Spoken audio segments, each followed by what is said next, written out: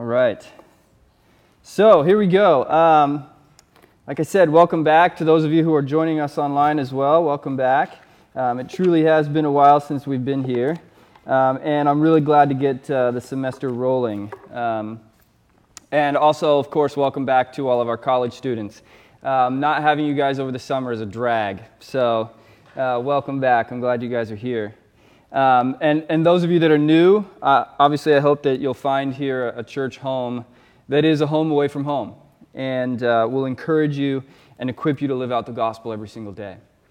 So tonight we are beginning a brand new series entitled Deconstructing Deconversion.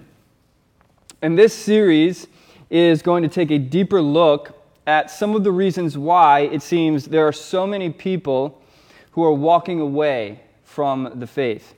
In recent years, as many of you guys have seen, there have been a number of high-profile stories of Christian leaders who have very publicly walked away from Christianity. Among those include the following. Kevin Max from DC Talk. Some of you guys are way too young to remember when he was in DC Talk, but that was my childhood. The song Jesus Freak was the anthem of my preteen years. And now Kevin Max calls himself an ex-evangelical.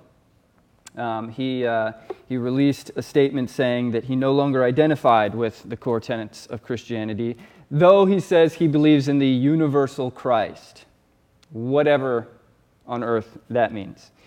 A couple of years ago, there was another high-profile story featuring Rhett and Link. My son loves watching their podcast. I think his favorite podcast is Rhett and Link. And a couple of years ago, they detailed how they had begun to walk away from Christianity and listed the various reasons why they could no longer identify with the faith. Marty Sampson, who was a worship leader at Hillsong, some of whose songs we have sung in this church, a couple that we still do. Though he's walked away, the songs themselves are still very good. But here's a guy who's leading worship in one of the most high-profile worship leading jobs in the world, saying that he can no longer identify as a Christian. Another was Joshua Harris a few years ago. Joshua Harris, of course, the author of the book I Kissed Dating Goodbye. And after that, the pastor of a megachurch for quite a few years. And he began to backtrack on the things that he had written in his book, and then that continued in backtracking away from the faith and backtracking away from his marriage, and now considers himself to be an atheist. Joseph Solomon is a story that we'll look at. A popular Christian YouTuber, influencer, spoken word poet, and we're going to get into his story in a bit. Michael Gungor of the band Gungor, another very popular worship band, some of whose songs are still among my favorites. Beautiful worship songs about the Lord, and now he says he no longer identifies with the faith at all. A guy named Paul Maxwell, who, when we look at this list, we might think that this is just entertainers, right? Or we might look at this list and say, well, they're just, in terms of how much they've learned, your average Joes. Paul Maxwell was a contributor for the site Desiring God. He was a philosophy prof at Moody Bible Institute, has a PhD from Trinity Evangelical. So all of the credentials that you could possibly have for knowledge about the faith. I'm sure a guy who could think circles around most of us, and yet he too walked away. Or Abraham Piper, the son of John Piper. John Piper, of course, one of the most well-known pastors in the entire world, and his son is violently atheist. Or John Steingard, lead singer of the band Hawk Nelson. The list goes on and on and on and on and on and on. And I'm sure you could add your own names to that list. And with every one of those stories, we step back with shock and we ask, what happened here? This series, hopefully, will answer some of the burning questions that we're asking. Like, what has led to these people walking away? Could something have been done to prevent that from happening? happening? Or more close to home for us, could the same thing happen to me?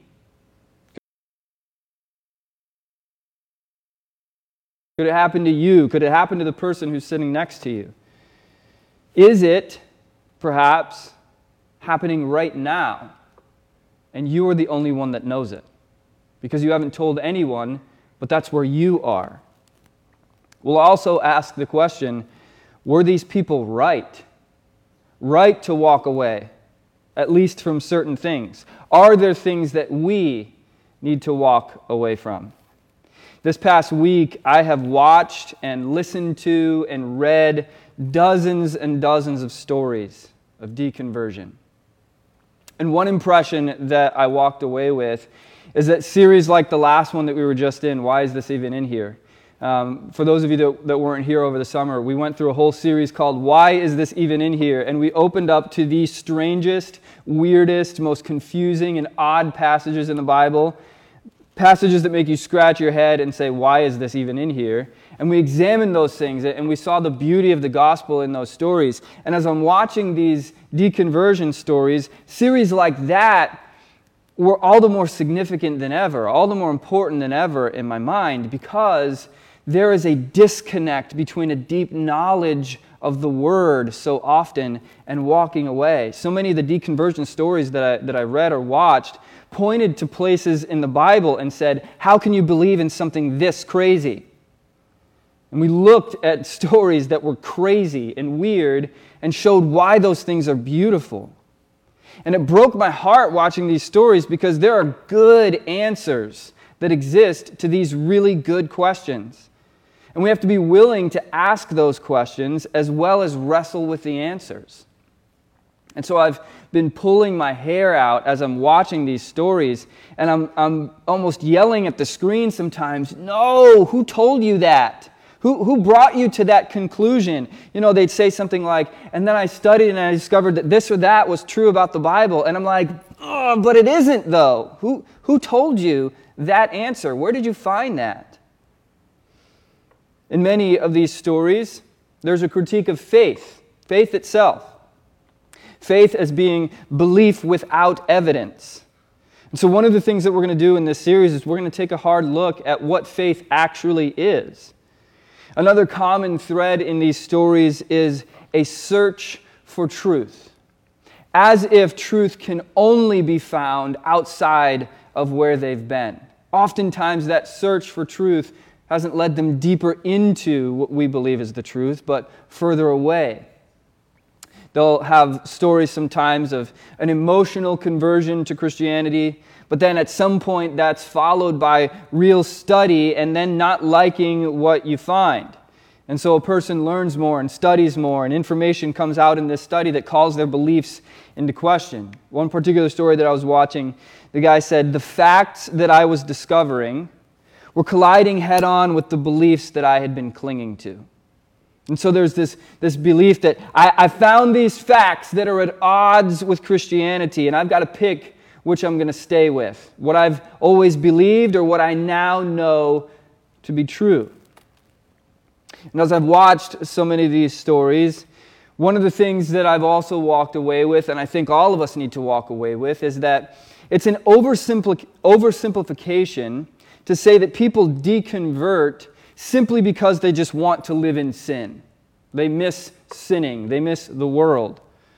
Many people who deconvert want very badly to remain in the faith because so much of their lives has been invested into it. That so much of their community, their friendships, their relationships, so much of their effort and their life has gone into this. And so for many, it is a crisis of identity, a crisis of belief, a crisis of who you really are. And so today we're going to look at one such crisis and hopefully some lessons that we can take from it. So raise your hand if you know who Joseph Solomon is. If you've ever watched any of his stuff, okay? A couple of you. Joseph Solomon is a spoken word poet, singer, speaker, eventually social media influencer, with a very, very wide following. Okay, his YouTube channel has over 600,000 subscribers, which I think is pretty good, right? And the views on his 70 videos exceed 15 million. That, of course, doesn't include the things that are posted on other platforms like Facebook, Instagram, and Twitter.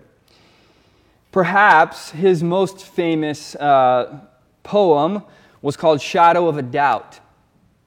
And in this poem, which he released a couple of years ago, he recounts his battle with crippling doubt. He talks about his envy of his little niece, who just believes without any pretense whatsoever. His wish that he could be as confident in the faith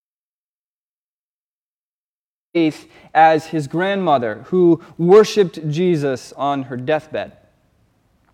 At one point in the poem, he cries out, "My faith is small enough to fit in the cracks of my palms. God, every night I laid down my head to sleep, and the city of my mind is attacked by a legion of questions, threatening the living rooms of my sanity and holding them hostage. Can you help me?" Later, he continues, "I'm tired. I'm tired, and I'm longing for the day that I can place my fingers in his nail-pierced hands, because honestly, I've considered quitting. But where will I go? Back? There's no home for the living in the land of the dead, so I keep pressing forward. Today I have faith, but I can't make any promises about tomorrow. I'm surprised I've held on this long. God, just make me feel like I'm not crazy. God, let me know that I'm not just making friends with these walls when I pray. I'm not questioning you. I just got questions. Don't leave me here." And then, in the poem, as Solomon is speaking, God responds. Solomon describes the ways in which the Spirit comforts him, telling him that small faith is still faith. Faith the size of a mustard seed can still move mountains, after all. And that Jesus doesn't want him to have blind faith, but rather to have the faith of a blind man who couldn't see and yet believed. And then he speaks the part of the poem that, up until now, has defined his legacy. Up until this week, these following words were the ones that he was most known for, more than any others, the ones most often quoted. With rising energy, he says, speaking from God's perspective, "Consider the birds that eat from my hand, and do not fall from the sky without my consent. So how much more will I love the ones that I died for? Before you doubt me, doubt your doubts. Doubt your doubts, and you will see that they are just as empty as the tomb that I walked from." It seems that doubt has been a central part of Joseph Solomon's story for a very long time. It is the most often quoted struggle that he talks about in all of his content. In a sermon that he preached at Biola just last year, he said, "Every year for the last 15 years, I've said to myself, I don't know if I'll be able to hold on much longer. Every year I say to myself, I believe now, but I don't know if I will next year. Yet I'm still here, because maybe Jesus isn't threatened by my doubts." Every one of these statements about fighting through doubt has been met with cheers and applause from the church. I believe rightly so. Joseph Solomon has been venerated as a genuine, authentic, real talk kind of believer for admitting that he has doubt and yet persisting forward anyway. But then, last week, Solomon tweeted, seemingly to some completely out of the blue, "I'm not a Christian." Maybe I'll explain that further at some point in a podcast or something, but I'm really in no rush. I figured I'd at least set some context for any inquiring minds about how to handle me. A few days later, Solomon recorded an hour-long podcast offering some additional thoughts. Now, between him speaking very, very slowly in this podcast and taking very, very long pauses, it was more like 15 minutes of content. But in those 15 minutes, in that short amount of time, he had some very heart-wrenching things to say. He started this podcast out by saying, you can't put the toothpaste back in the tube. I wish you could put the toothpaste back in the tube. He cites his Shadow of a Doubt poem, and he changes course, saying that he isn't going back, rather he's evolving. He's going forward to, he says, a healthier place, a place where he feels safer, where he can help other people who are also drifting away from the faith to know that they will be okay and that they can find hope, they can find clarity, morality, community, peace, joy outside the faith, saying all those things that were marketed as exclusive to Christianity, you can find outside of its boundaries. Regarding his doubt, he says that he genuinely sought after the face of the God of the Bible, pleading in tears to take away his doubt. That he tried for so long to believe the God of the Bible. Until finally he's arrived at a place where he says, I looked all over for the evidence and I didn't see it. So I kept going forward as if it were true. If that's not faith, what is?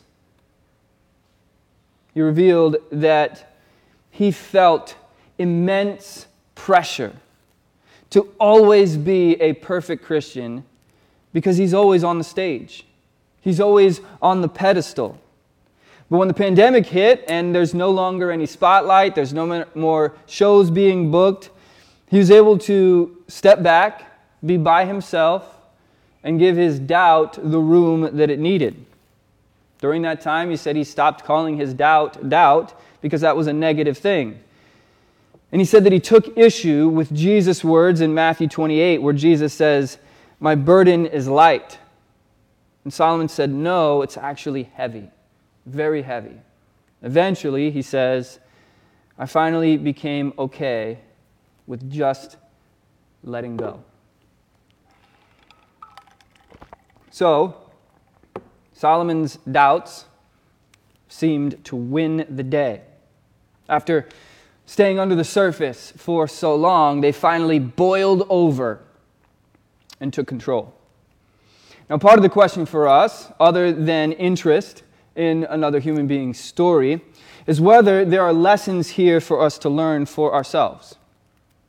Perhaps it makes you wonder, if someone like Joseph Solomon or any of these other super Christians can fall away, what would prevent any of us from falling away?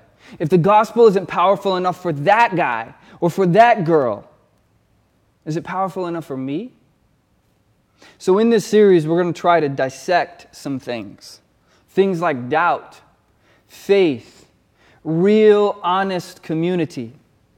How we can build our faith in such a way that we are more likely to last, and why that's worth it. And hopefully, we will also open the door to some real conversations for any of you who might be in the process of deconstructing yourselves, and you are scared to death to talk to anyone about it. Today, we're going to look at doubt. And what better story is there in the Bible than the story that gave birth to one of the worst nicknames in all of history, Doubting Thomas. So, if you've got your Bible, turn to John chapter 20. We'll be looking at verses 19 through 29. If you don't have a Bible, the words will be behind me on the screen. John chapter 20, beginning in verse 19. On the evening of that day being Easter Sunday, the first day of the week, the doors being locked where the disciples were for fear of the Jews, Jesus came and stood among them and said to them, "Peace be with you." When he had said this, he showed them his hands and his side. The disciples were glad when they saw the Lord. Yeah, no joke. Sometimes I read a statement in Scripture and I'm like, boy, what an understatement. The disciples were glad they saw Jesus. Okay, yeah, he had just been crucified. Now they're terrified. They think they're next. And all of a sudden, the resurrected Lord shows up in the room. And it says, they were glad. Yes, thank you for that, John. Jesus said to them again, "Peace be with you. As the Father has sent me, Even so I am sending you." And when he said this, he breathed on them and said to them, "Receive the Holy Spirit. If you forgive the sins of any, they are forgiven them. If you withhold forgiveness from any, it is withheld." Now Thomas, one of the 12, called the twin, was not with them when Jesus came. Man, you want to talk about the worst "I missed out" verse you have ever read. Like, I wasn't at the party when this or that happened. No, this is as bad as it gets, okay? Jesus showed up. Thomas was out for a walk or picking up groceries, or he was the one who'd drawn the short straw to go get pizza. And Jesus showed up, and he comes back, and all the disciples are excited. He wasn't there.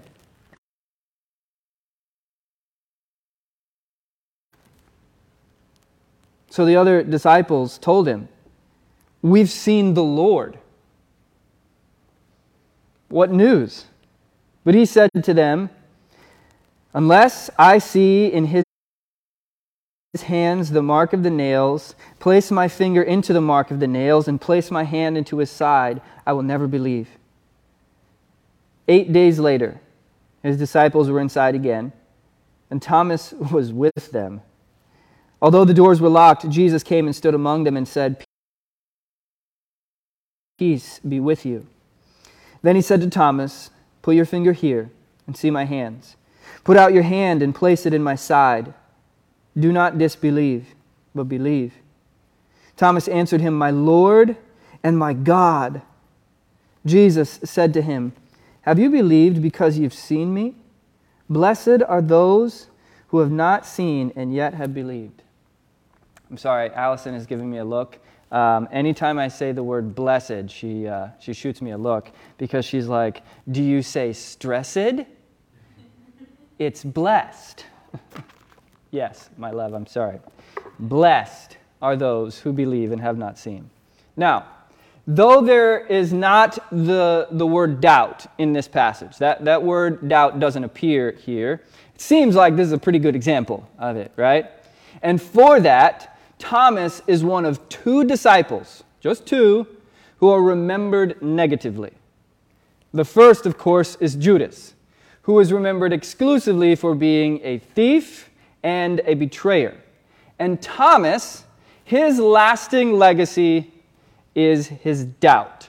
Now, sure, we have other examples of other disciples at times being painted in a negative light, but then we also have them being redeemed in some way. They make up for it somehow, or Jesus restores them. Thomas doesn't get much screen time in the Bible.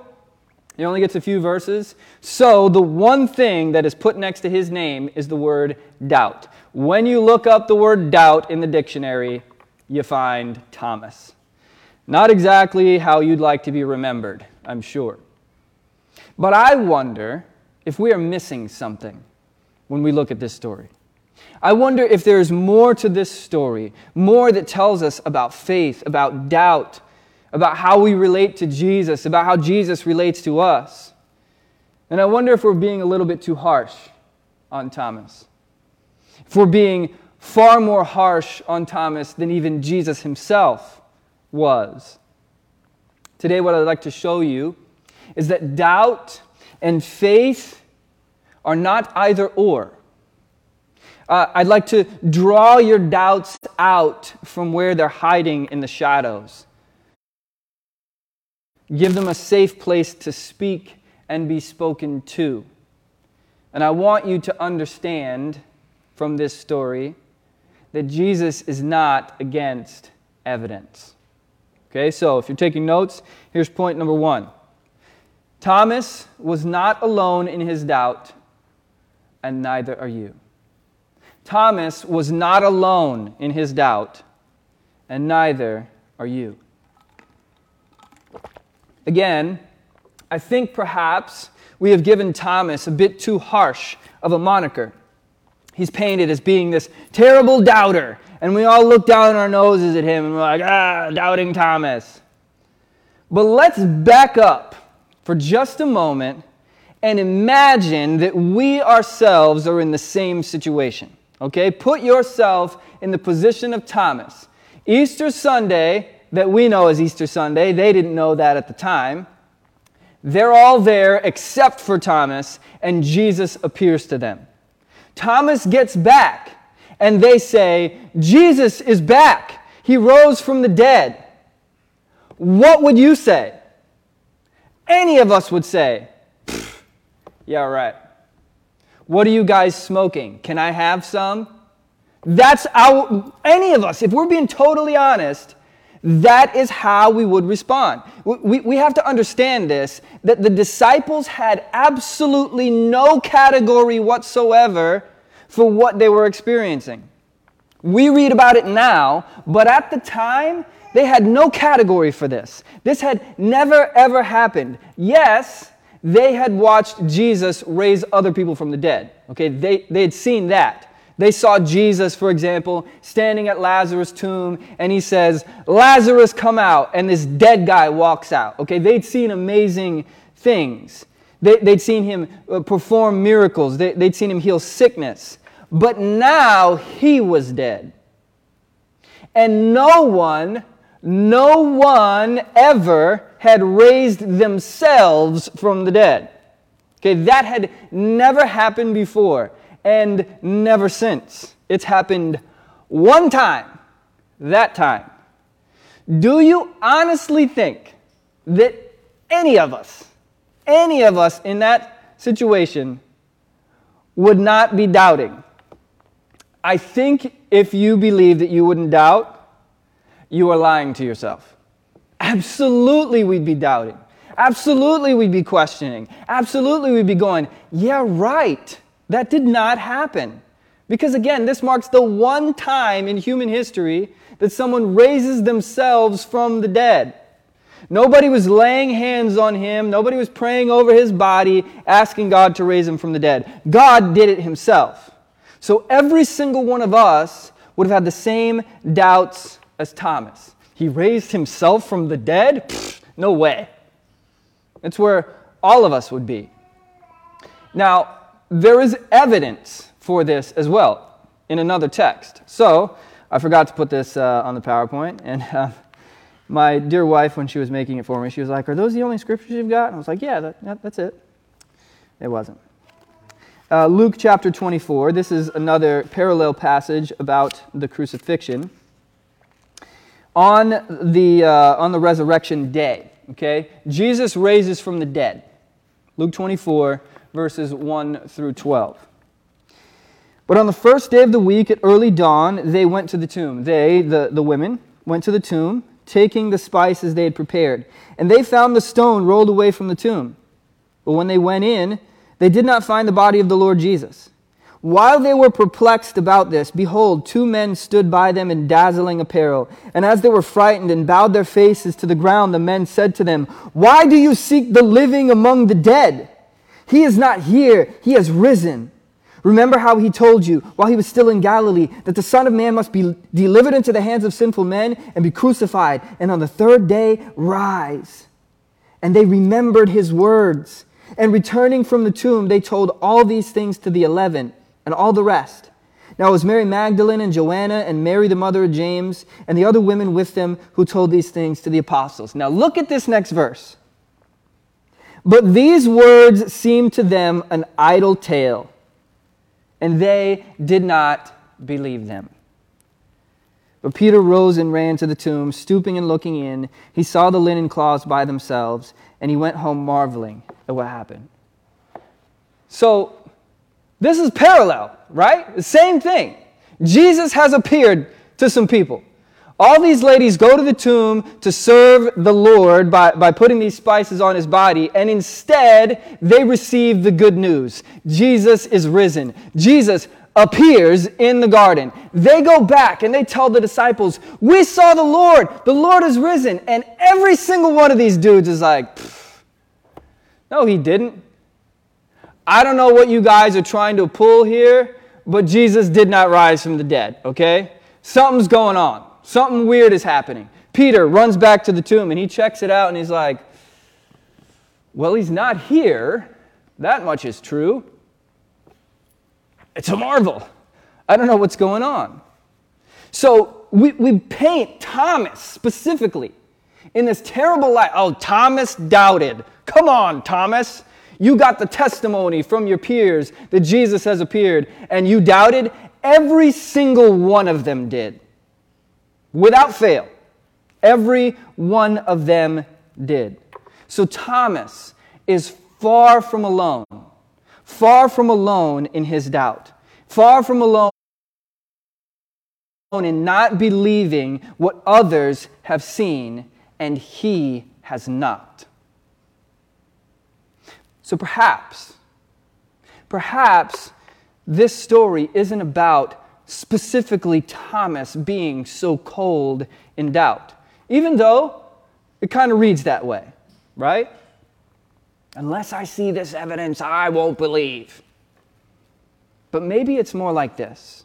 Maybe it's more like the Lord has risen and appeared in bodily form to the other disciples and to the women at the tomb, and Thomas, I'm sure, feels left out by this. Thomas, I'm sure, is going, wait a second, he appeared to you? And you? And you? He appeared to all of you? Why didn't he appear to me? Why did he give me that experience? He gave you this incredible experience of seeing him. Why won't he give me that? I've been faithful to him. I've been walking with him. I'm one of you guys. I'm the only one. I'm the only one who hasn't experienced this. So listen, if he's going to give that to you guys, I'm not believing until he gives it to me too. I just want to have what you guys have. Until he appears to me, I can't believe that actually took place. It's very important that we don't paint every deconverted person as a reprobate who never loved Jesus in the first place and only wanted to walk away because they missed sinning.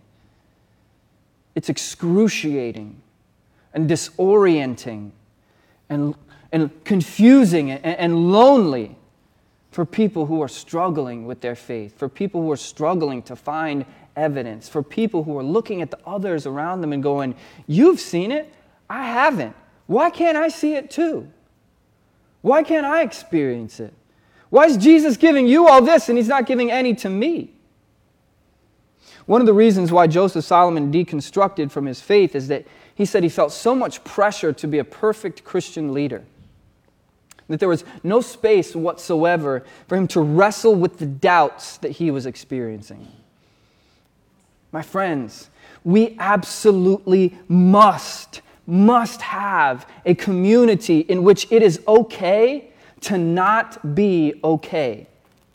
A community in which you can truly be honest about the things that you're experiencing and the things that you're struggling with without any expectation that you're a perfect little Christian who believes in Jesus for every little thing and no doubts whatsoever. Let me be totally honest. When my dad died, and some of you guys know that story, when my dad died, I honestly and seriously questioned if I was ever going to see him again. If everything that I have ever taught and believed was even real. And I'm so thankful that I had the space to say to my wife, that I had the space to say to some close friends, I don't know if I'm ever going to see my dad again. I just don't know. He's gone, and maybe that's forever. Maybe this stuff isn't true. And what I got in return was love, hugs, shoulders to cry on. I'm so glad that in that moment, I didn't receive rebukes and admonishments to just believe. I had to work through this stuff. I had to work through these emotions, and with these people surrounding me, that's what happened. These stories of deconstruction, in my opinion, in most cases feature people who have been put on such a high pedestal that they have no space whatsoever to be anything but perfect. Nearly every one of them has expressed the same fear. Where am I going to go? What am I going to do? What are people going to say? And eventually, those fears that have forced them to just shove down the doubts and the questions give way to deeper doubt. And one thing after another begins to crumble. and they can't stop the dominoes from falling. But this is not only true for famous Christians, the people that everybody knows and puts on a pedestal. This is true for so many people who come into church on Sunday mornings, or in our case, Sunday evenings. And they're experiencing doubts and struggles, but they don't want to upset the apple cart. They don't want to make a scene. They don't want to be the one to raise their hand and go, I don't know if I believe that. What about this? What about this question? Because church culture demands that every single one of us come into church and give the same answer when we are asked, how are you doing? Fine. Good. Blessed. Hashtag blessed. More blessed than I deserve. Good in the grace of God. I'm good. I don't know about you guys, but sometimes I come to church and I'm not doing friggin' fine. I'm struggling. I'm battling. I'm wrestling with believing what God says about me. I'm wrestling to believe in the truth. I'm fighting inner demons and doubts and sins and questions. And praise God that there are people that I trust, that I can approach and say, talk me off the ledge. Here's what I'm thinking. I'm spiraling out of control. Do you have anyone like that? Because if you don't, and you are running the hamster wheel of coming to church on Sundays and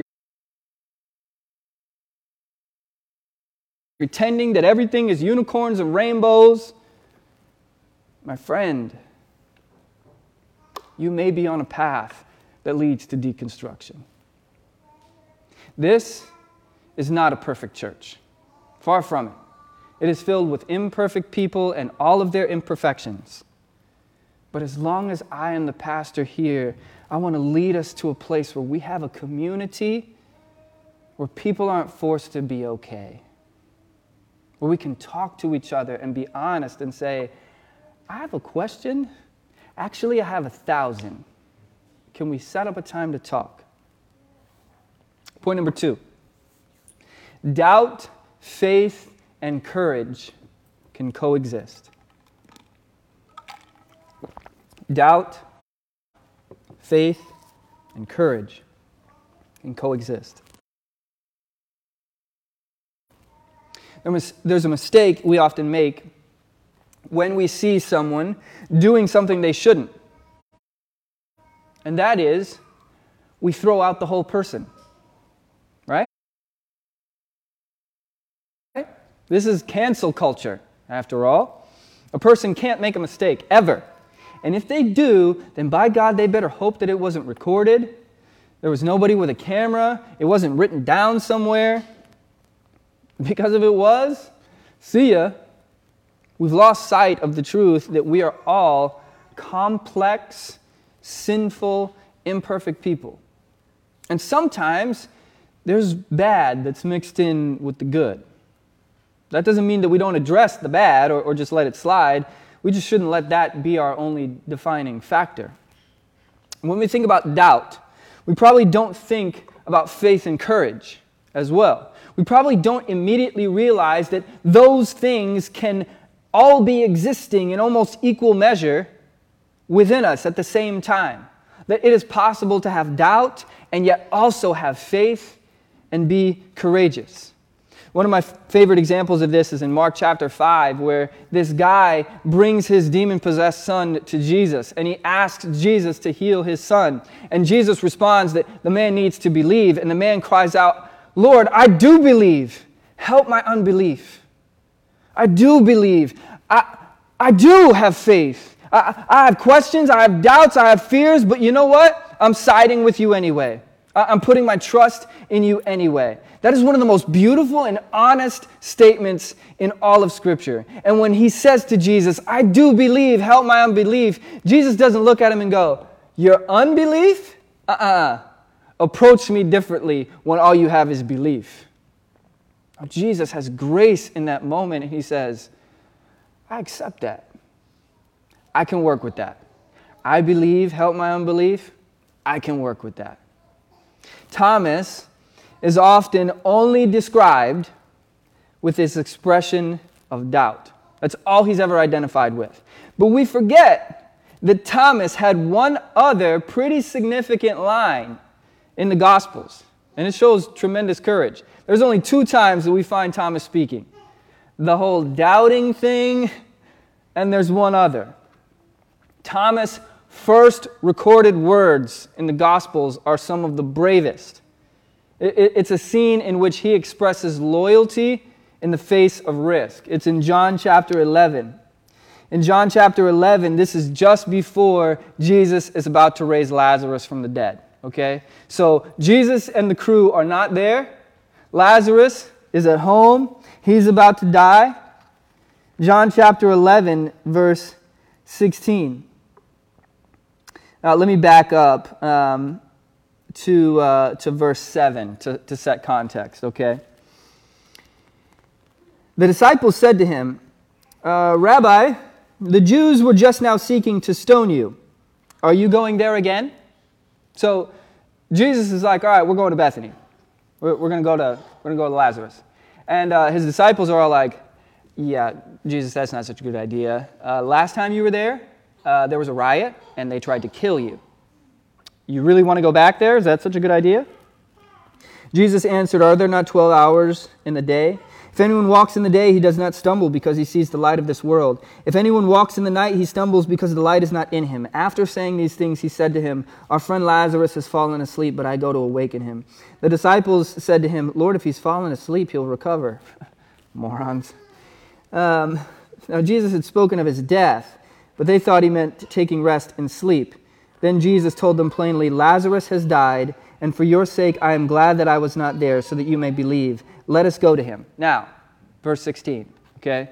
So the disciples are all warning him, if we go back there, they're going to want to stone you, and we're probably going to die too. Let's not do that, okay? Let's stay here. He's just taking a nap. He's going to be all right. So Thomas, called the twin, said to his fellow disciples, let us also go, that we may die with him. Okay, listen, if we never saw the verse in chapter 20 and that was all Thomas got, he wouldn't be known as Doubting Thomas. He would be known as Boss Thomas, okay? Because Thomas speaks this line of tremendous bravery and courage where the other disciples are like, no, we don't want to go because we're going to die. And Thomas goes, look, y'all, if he's dying, I'm dying with him. Let's go. I mean, that's awesome, right? So we've got these 2 scenes that seem at odds, right? Where in one, he's expressing doubt, but in this one, he makes this profound, brave, courageous, epic statement of, if Jesus gonna die, I'm gonna die too. Let's roll. Then when we take that, okay, understanding that that's the kind of guy he was, and we now bring that into John chapter 20 to set some additional context. Knowing that this is the type of guy he is, now let's look at that type of guy in John chapter 20. And in John chapter 20, when he speaks, he also makes a confession of faith that is incredibly profound. John chapter 20, in verse 28, Thomas answered him, my Lord and my God. Thomas calls Jesus both Lord and God. Did you know that he is the first disciple to make that explicit declaration? He's the first one. Now, Peter had previously called Jesus the Son of God, which is quite similar. But Thomas is the first one to come out and say, you are my God. Tradition tells us that Thomas spent the rest of his life as a missionary, that he brings the gospel east into India, where he's eventually martyred. And yet, all we remember this dude for is his doubt. But what we find is these profound, deep, meaningful, true statements about the divinity of Jesus and how much Jesus means to him. There's another detail that I want us to see that I think is really easy to miss in this story. And it's often in those tiny little details that we skip over that we see incredible things. If you look at verse 25 and 26. So the other disciples told him, "We've seen the Lord." But he said to them, "Unless I see in his hands the mark of the nails, and place my finger into the mark of the nails, and place my hand into his side, I will never believe." The first 3 words of verse 26 say, 8 days later. Now, that may not seem like a significant 3 words. I would argue that every single word in here is important. It's interesting to me that Jesus waits 8 days in between the first time that he appears to his disciples and the second time. What on earth was Jesus doing for 8 days? Where did he go? Okay, what was he up to? What was he doing? I am glad, so glad, that John follows this story in verse 30 by saying, "Now Jesus did many other signs in the presence of his disciples, which are not written in this book." Thank you. Okay, that's a blanket statement that says Jesus did a lot of stuff that's not written here. We just wrote the most important things that you might believe. Where is Jesus for 8 days? Okay, the disciples are waiting. Bible doesn't tell us what Jesus was up to. But you can imagine, okay, the disciples are waiting in the room with incredibly high anticipation. They're gathered together every single day waiting for Jesus to walk through the door again. They were there on Easter Sunday, all afraid when Jesus just walks through the wall and he's there in their midst. Okay? Then he leaves, and I'm sure they were like, "Where are you going?" And Jesus was like, "I'm going to go do..." It doesn't say. But now they're waiting. They're waiting for him to return, waiting for him to walk through the door again. And you better believe that Thomas is making sure he is present this time, okay? He's like, "I'm not going anywhere, all right? I'm not going to miss it this time. Somebody else get the pizza. I'm staying right here. No way am I going to move until Jesus gets back." That, I think, is a detail that we skip. Because on Easter Sunday, Jesus appeared to all of them except for Thomas, and then he doesn't come back for 8 days. So, counting the days that Jesus was dead and in the tomb, it's been nearly 2 weeks since Thomas has seen Jesus alive. And yet, he's there in that room. He is right there, waiting. He hasn't left. He hasn't gone anywhere. All the other disciples and the women are talking about, "Oh man, we saw and it was great," and he's not going anywhere. He is waiting for God to come through. Do any of you identify with that? Can you feel that? I'm just waiting for God to come through. I'm not leaving. And it's been such a long wait, and I don't see him. And others have seen him, others have experienced him, and I haven't. But I'm staying right here until I experience him too. I'm not going anywhere. 8 days is a long time, but I'm not going anywhere. And you can imagine the feeling in the room, like the other disciples are excited. They'd seen Jesus. They've got high anticipation. Can you imagine how lonely this was for Thomas? He's the only one in the room feeling what he's feeling. Everybody else has had a picture of the party except for Thomas. He is by himself. They're waiting for Jesus with bated breath and excitement. He's waiting with nervous anticipation. And in this, Thomas is showing great faith even as he feels great doubt. Thomas doesn't leave and go, all y'all are crazy. I'm going back to my day job. Thomas says, I'm going to stay here. I'm going to let this thing play out. I want to believe it's true. Boy, can you imagine if it's true? Can you imagine if what they're saying is actually? I don't want to miss that. I'm going to stay right here. I was willing to die for Jesus. I'm willing to wait for Jesus. I'm going to stay right here. So even as he experienced this incredible feeling of doubt, he also shows great faith. Point number 3. Jesus meets our doubt with abundant grace. Jesus meets our doubt with abundant grace. I love the way that Jesus responds to Thomas in this story. Jesus shows up in the room, okay? He finally comes. It's been 8 days. Everybody's waiting. Jesus walks in and says, "Peace be with you," which is a first century way of saying, "What's up, dudes?"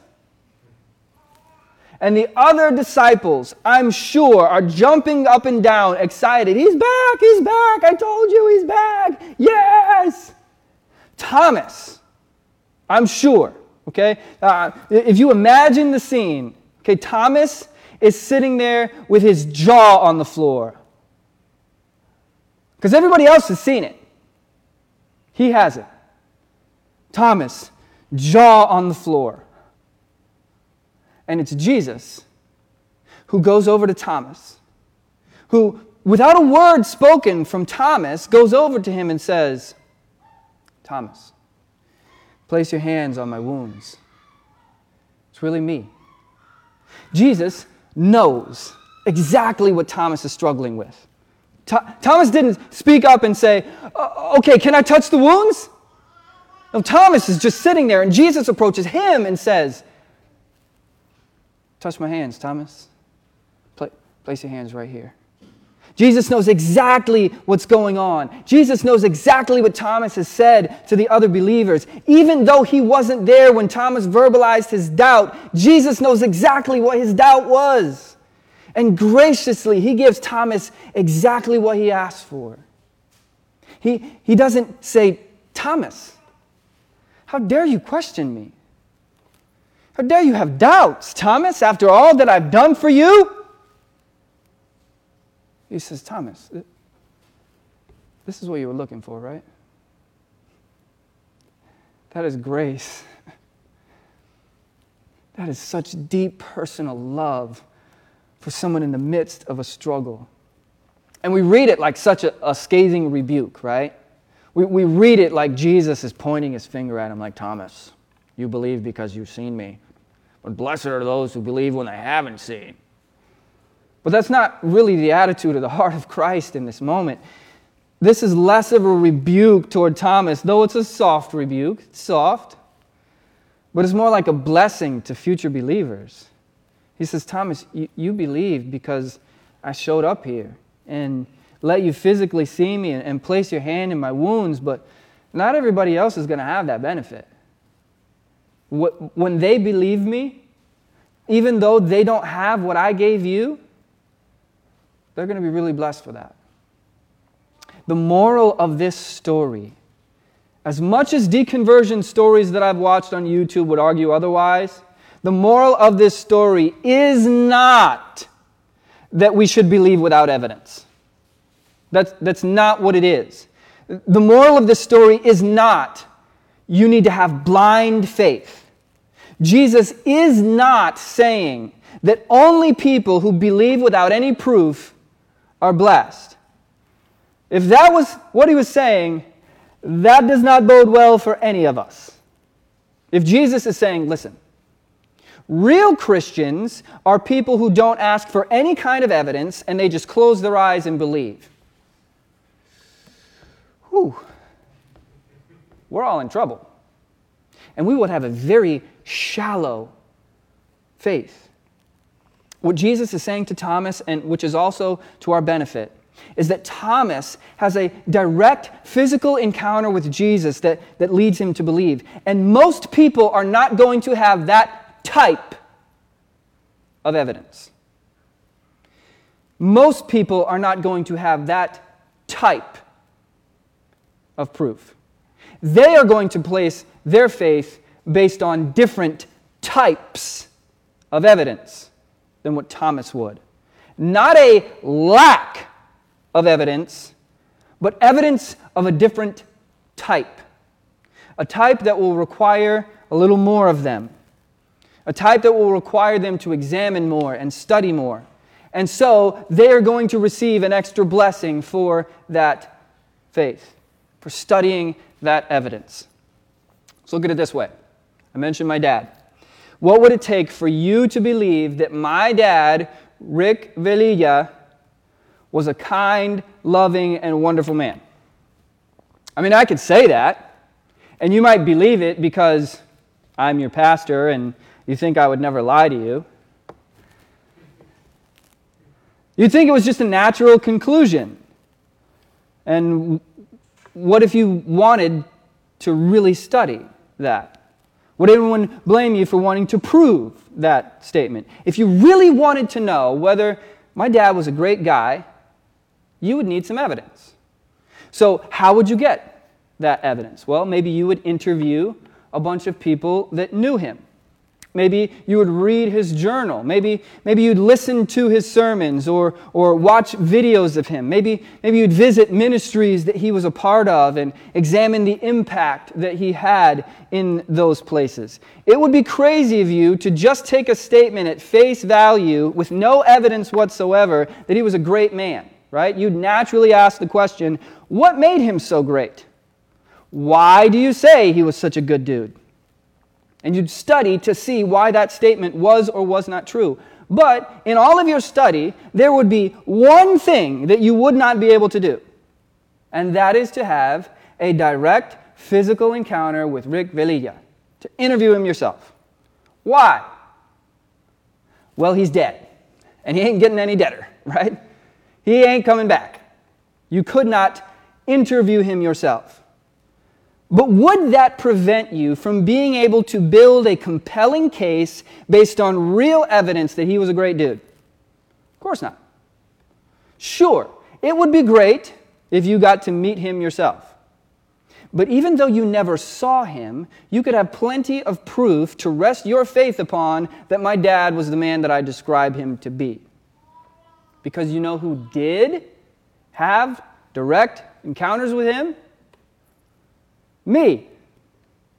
And so I'm going to be the one to provide you the evidence that you need to believe in what I say about him.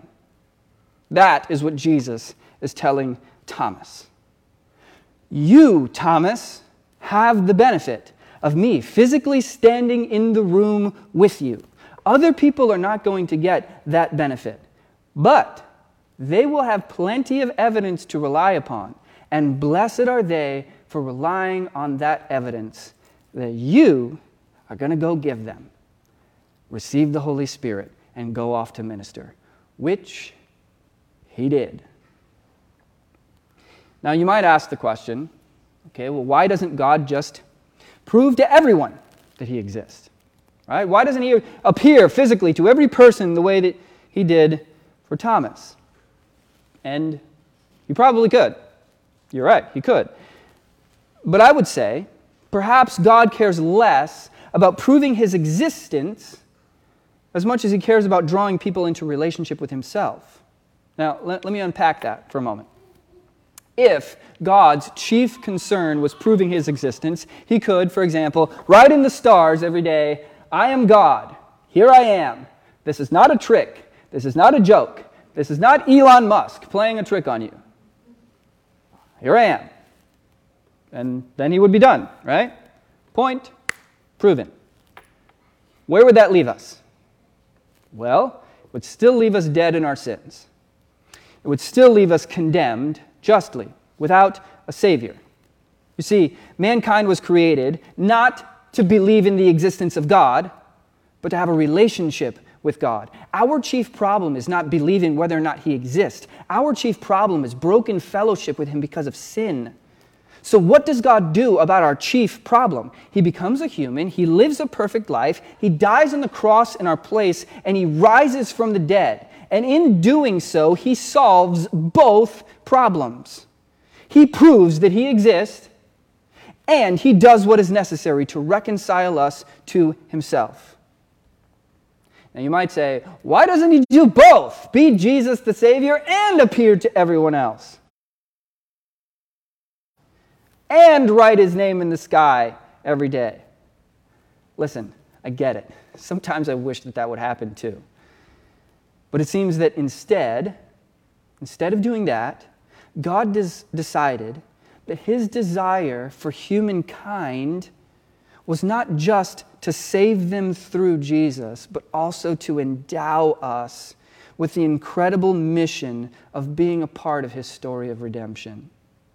Because God wasn't interested in just having a bunch of individual disconnected believers. God was interested in having a deeply connected and unified body of people. And the best way to do that was to use people to reach people. God wanted you and I not only to have salvation, he also wanted us to have eternally significant mission, infusing every moment, every relationship, every connection with eternal purpose. That's pretty amazing. I also need to point out something that many times we forget when we're having this conversation. People say, well, if Jesus just showed up and performed a miracle, I would believe. I'd say, believe what exactly? And what would that belief lead to or accomplish? Again, the point is not believing that he exists. James tells us that even the demons believe that God exists. James is like, oh, you believe God is real? Cool. Satan believes that. What difference does that make? It's not about believing he's real. It's about giving him control of your life. That story about Lazarus in John chapter 11, the disciples aren't the only ones that are there. There's also Pharisees there. There's bystanders. And they watch as Jesus raises this dude from the dead, okay? You would think that if a miracle was going to convince you, that would be it. A guy has been dead for so long that the King James says he stinketh, all right? He's a corpse, and now he's coming out. We would think, all right, I give up. You're God. What do I got to do? But what does it say? In that, the Pharisees witnessed this happen, and their immediate response is to huddle up and go, we got to figure out how to take this guy out. We got to figure out how to take this guy out. Their response was, how do we put him to death? He is stealing our power. There's a great difference, my friends, between belief and submission. But I'm getting away from the point. The point is, we can bring our doubts to Jesus. We can bring our doubts to wise community, and we can use these doubts as a place to grow to even deeper places of faith. So I want to close with a final word of application. Joseph Solomon told us to doubt your doubts. And while that is poetic, clearly it's not enough. For now, Joseph Solomon himself is not doubting his doubts. In a sense, doubting your doubts means delegitimizing them. To doubt your doubts is to deny them or to tell them that they aren't real. And yes, it also means to call into question what they're trying to convince you of, which I think is good, but it's not enough. So I think we ought to aim for something higher. Instead of saying doubt your doubts, I would say dissect your doubts. Do you remember being in 8th grade biology and dissecting a frog, right? We've all had that disgusting experience, right? You took that frog and you laid it on the table, and you took a scalpel and carefully sliced that sucker open and pulled out each one of its little organs and put them individually and identified them. And then you've got your lab partner who, for some reason, it wasn't their turn that day, and they're taking notes. And you take each one of those body parts and you turn it all around and inside out, and in doing so, you can see how it works and why it does what it does and what processes are a part of it. And you and your partner look back and forth from the frog to the textbook, and you see how the textbook explains, and you see the pictures that are in the textbook now jumping off the page as real things in your hand as you turn them over, and you label each part and each process. And then you never look at a frog the same way again, because you now know what's under the surface of the skin. Now, was it uncomfortable for us to do that? Yes, at least it was for me. It was not a fun experience. The formaldehyde is still in my nose somehow, right? You can still smell the smell of dissecting a frog. The frog was slimy and it was gross, and pulling it apart was weird and it was unnerving. But it accomplished the goal that it was supposed to accomplish. You learned about that frog in a way that you never could otherwise. There are many approaches that people take to doubt. Many approaches that well-meaning Christians try to address these nagging questions. Here is my approach, and I think it to be wise. Dissect your doubt. Not alone. Get some wise lab partners together, and as a team, get a scalpel and start slicing open the things that you're struggling with. Label each part and each process. Why you feel how you feel about certain things. Recognizing that every single person is unique, but in basic ways, every person is alike in the ways that their minds and their bodies function. Don't be afraid to cut open every single question, turning it around every which way so that you can examine it fully. Consult the textbook at every turn to find the answers that you're looking for to jump off the page. And will it be uncomfortable? Yes, of course. The stench of the spiritual formaldehyde will make you and your lab partners cringe. It will be humbling, vulnerable. At times, it will be slimy. But together, you will see the ideas that you've learned about in the Bible come to life in your own heart. Dissect your doubts, my friends. Dissect your doubts. Let's pray. God, thank you for the truth of your word. Thank you for the story of brave Thomas. Help us, Lord, to face our doubts with courage and with faith, to dissect them with our lab partners in our church community. God, I pray for any person right now who is here or who is watching online or listening to this podcast at a later time. I pray for any person who is struggling, Lord, with doubts and questions and fears. Lord, that you would invite them into honest community in which they can explore and dissect in a healthy way. God, I pray that this church would be a place where we can do exactly that. Where in honest conversation and in relationship with each other, we can come to grips with these things rather than ignoring them or doubting them. God, I pray that as a result, our faith would grow even deeper than it ever has before. That as it is tested, it is also proven. Lord, I pray also for any person who has never come to a place where they have surrendered their life to you. More than just believing that you exist, giving you control. giving you their everything. God, I pray that you would call them to yourself today. God, I pray that over the next few moments, your Holy Spirit would lead us, each individually, would draw us, would communicate clearly to us what you desire. Give us the courage to do what we need to do, whatever that is. Give us the courage to be honest about it, to talk to someone, to have a conversation. God, we lift you high and we worship you, even when we don't feel like it. We pray this in Jesus' name. Amen. If you would stand, we'll close in worship.